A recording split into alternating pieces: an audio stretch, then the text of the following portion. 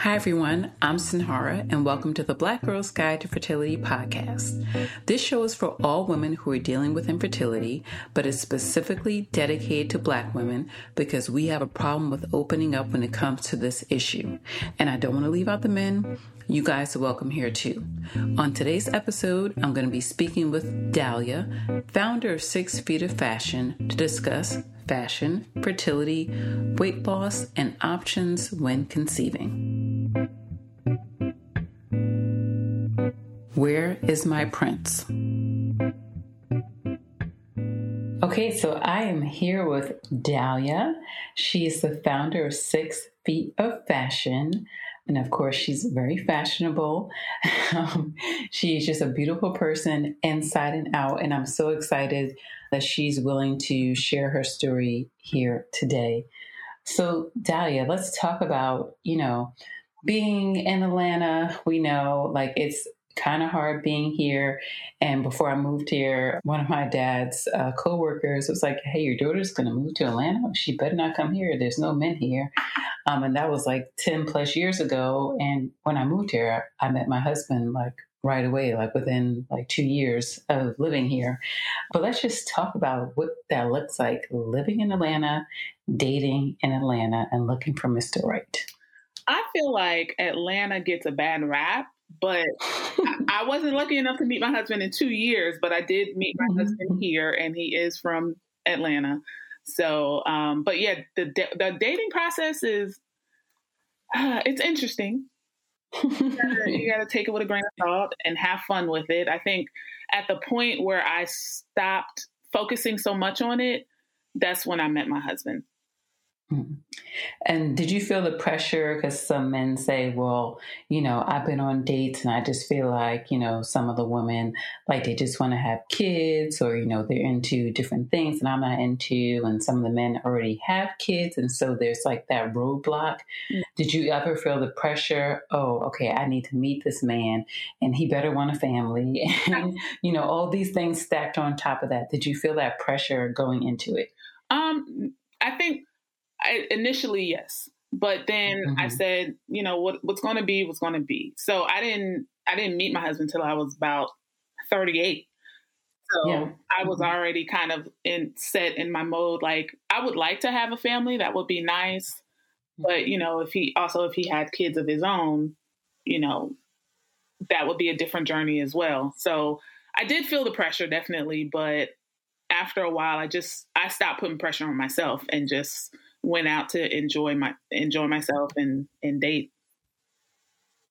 And so when you met him, did you guys have a conversation about wanting to start a family, wanting to have a family? Did that ever come up? Or did you just assume, okay, well, he's going to be in on this ride with me? Yeah, we definitely discussed it early on. Funny enough, early on in our dating, we had picked out baby names. I don't know how we got on the subject, but we had already picked out baby names. But yeah, when we were dating, my main focus was, are you looking to be serious? Are you looking to take this to the next level of marriage?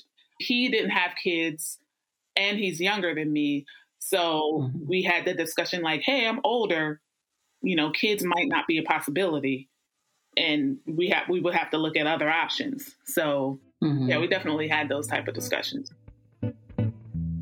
I do love marriage and trouble conceiving. So now, you have this wonderful man, you guys get married, your wedding pictures are beautiful, by the way. Thank you. And then at what point do you realize, did you know going into it, you were going to have issues with fertility, or was it, okay, I'm married and we haven't conceived yet. Is there an issue? I when we got married, I was 39. And so I already knew I was behind the 8 ball, right, with my fertility journey. So we tried for 3 months. They say, after 35, try for about 6 months. Yeah. I wasn't waiting. I'm I need to exactly. know what's going on now. So I went to my OB, and that's, immediately after the blood test, they were like, yeah, your AMH is low. It was never above 1. So she referred me to a fertility specialist, and that's kind of when I started that journey. And so when you went to the fertility specialist, what was your conversation with her? We know, even myself going to fertility doctor, you go through several rounds of testing, different things, and they, eventually give you a diagnosis and tell you what the plan is going to be. What plan did your doctor roll out for the both of you? So initially, because I've been with several different fertility clinics. So my initial one, I did my HSG. They said my tubes were clear. I didn't have any fibroids or anything. So we talked about doing IUI, but then there was that expense to it.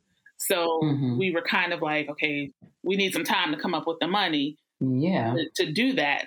But then in the midst of that, I didn't have a good relationship with his nurse. And for me at that time, I was heavier. So my weight was an issue with them as well.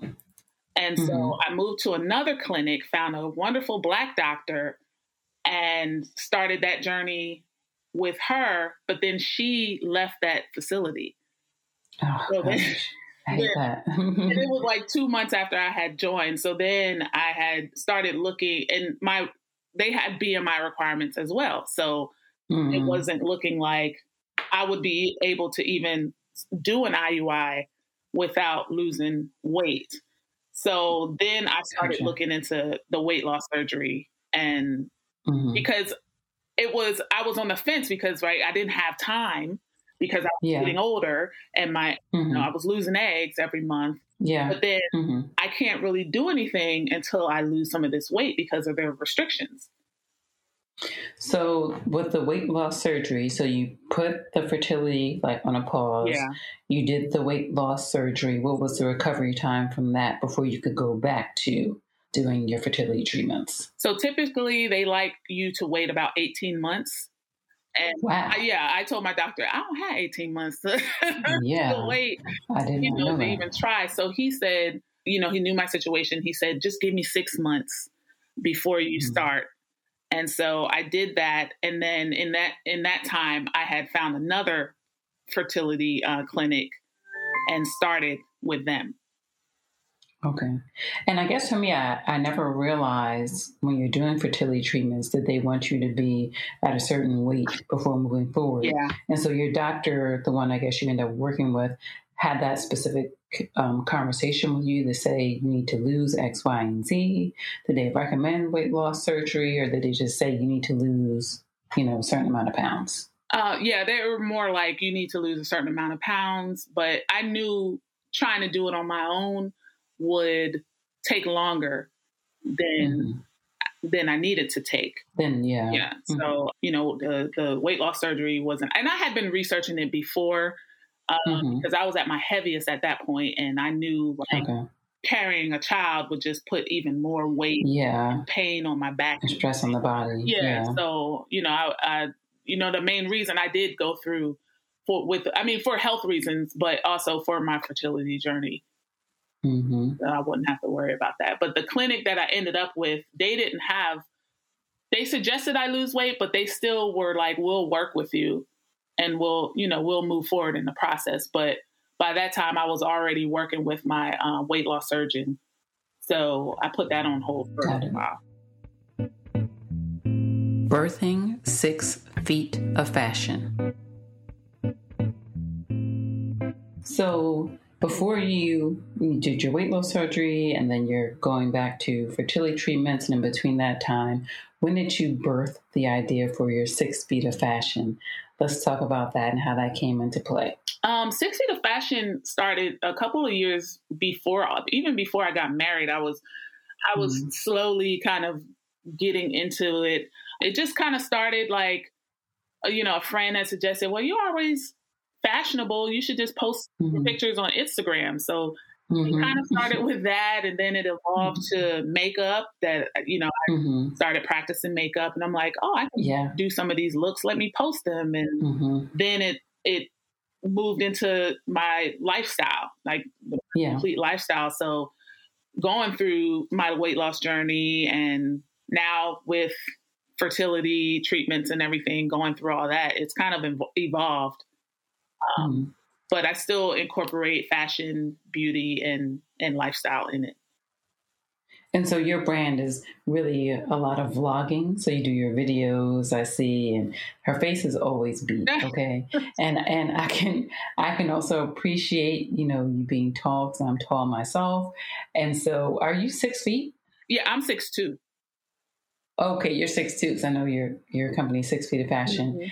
Mm-hmm. Do you feel like even starting that brand, that helps you socially and emotionally going through this process, because you're able to connect with other people, not even necessarily in the beginning through infertility, but just through like-minded things like fashion and, arts and that type of stuff? Do you feel like it helped you starting 6 Feet of Fashion, dealing with infertility? Yeah, definitely. There's so many, like, you don't realize until you actually put yourself out there that there are so many people that are interested in the same things, that are tall like you. I've met so many beautiful, tall women that I'm just like, oh my gosh. Cause I've always grown up being the tallest person. Yeah. And so I'm like, I found like a tall group on Facebook. I mean, it's just been great. Nice. Connecting with all my tall friends. So yeah, it's really been great. I love that. And then even with the fertility, the support system is just amazing. Options open.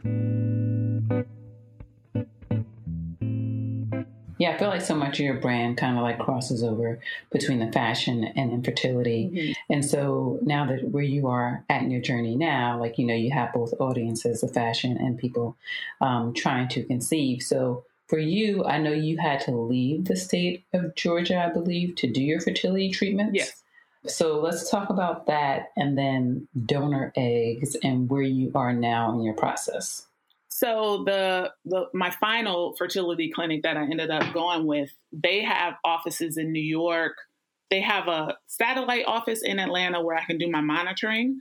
And then they also have another facility. They have specific facilities that do IVF. So they have like 3 in New York, but they also had 1 in Colorado. And the reason we chose Colorado was because the ticket prices, honestly, are lower. Yeah, it was cheaper to fly to Colorado than it was to New York. And the clinic in Colorado, they had just been acquired, so they were relatively new. I had joined a couple of Facebook groups with people that were going to that clinic as well. So yeah, we decided to go out there, and yeah, we've had a great experience. So did that save on cost? Because obviously you're paying for plane tickets, but just for other people who are trying to find ways to reduce costs and find the right fertility clinic, that overall, did it save you money versus seeing someone here in state? Yes, definitely. This particular clinic is known for having lower prices for their fertility treatments. And then, even with the cost of flying out of state, it's still lower, a lot lower than, going to a clinic. Okay. And so let's talk about where you are in your process now. So when you were seeing a fertility doctor out there, and you talked about, having low reserves in terms of eggs, what did the doctor recommend for you when you were there, and where are you now? So when I first started going to that clinic, they did my blood work. So this is a year and a half later from when I initially started. So I pretty much, my egg reserve was just, low, non-existent almost. But I did want to try at least one time to do a retrieval.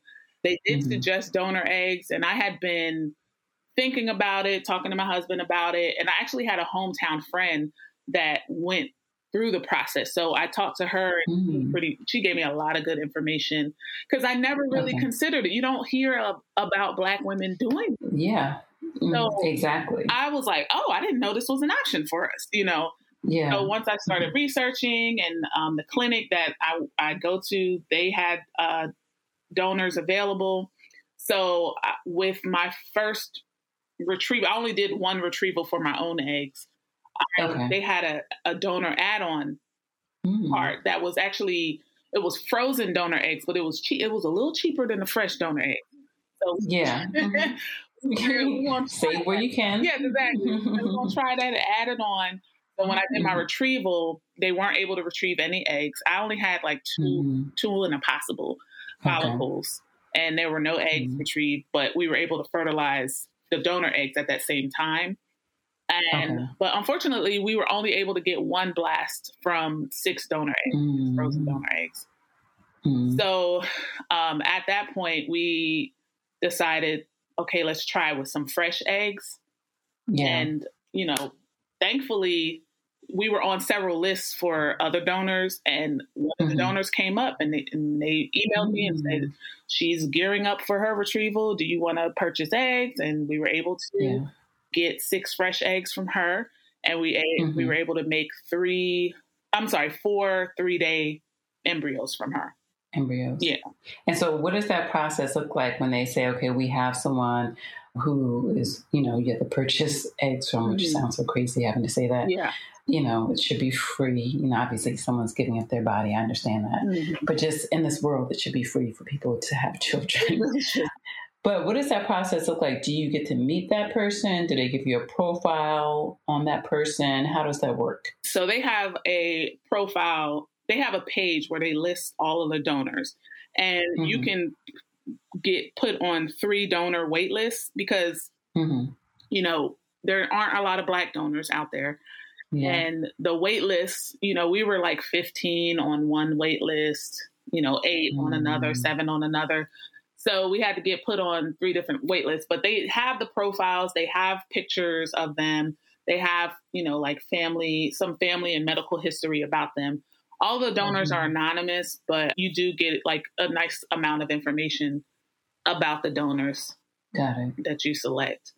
And so for you going through this process, I'm assuming at this point in time, you guys are doing IVF? Yeah, when we went to this clinic, they weren't even trying to do IUI. They were like IUI. Yeah, they were like straight to IVF. Yeah, straight to IVF. There's no point in doing IUI right now. So you find the donor match, you use the fresh eggs, and so what happens after that process? Oh, it was a process. So before that, I had to do a hysteroscopy to remove some. I thought I had a fibroid inside my uterus, but it turned out it was in the muscle. So they just did the hysteroscopy, which just kind of scraped out some polyps. Got it. So the fibroid wasn't impacting anything if I were to get pregnant. So I went ahead with the transfer. But in the middle of me monitoring, like the week before my transfer, my mother unfortunately passed away. So I was ready to just give up everything. Give up. Yeah. I was like, forget this. But, you know, my family, they talked me in there like, you know, my mom knew what was going on, you know, and I was in the middle of doing my transfer. So, yeah, I had to fly to Colorado to do my transfer. And then I flew back to my hometown for my mom's funeral that same week.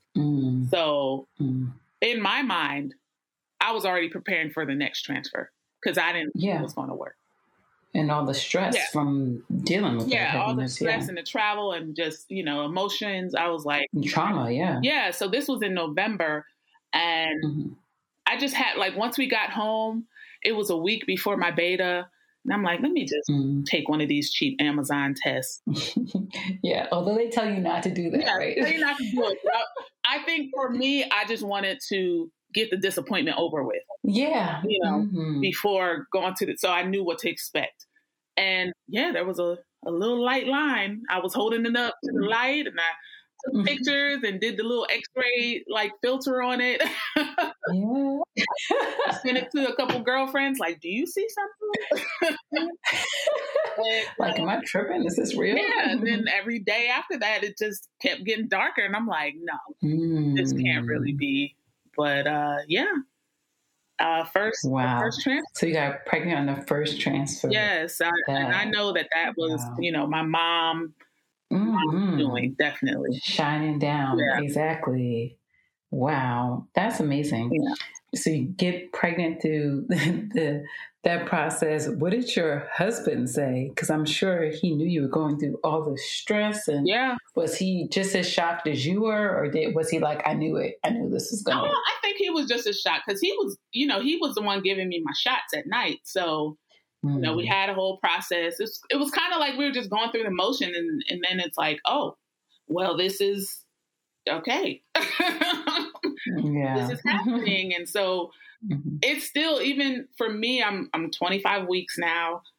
I go. Congratulations. Thank you. I go to all my doctor's appointments and I see the ultrasound, like, oh, there's a baby in there. Like, this is real. It's really real. So it's not a dream. It's so surreal to me. And I think for both of us, it's just like, I keep telling my husband, there's going to be a baby here soon.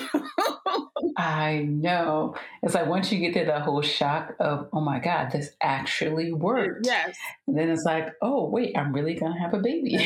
Just preparing for it. I mean, mentally, it's like, it's just crazy. But yeah, it's a blessing. We definitely are super excited because it's both of our first child. So tips and advice.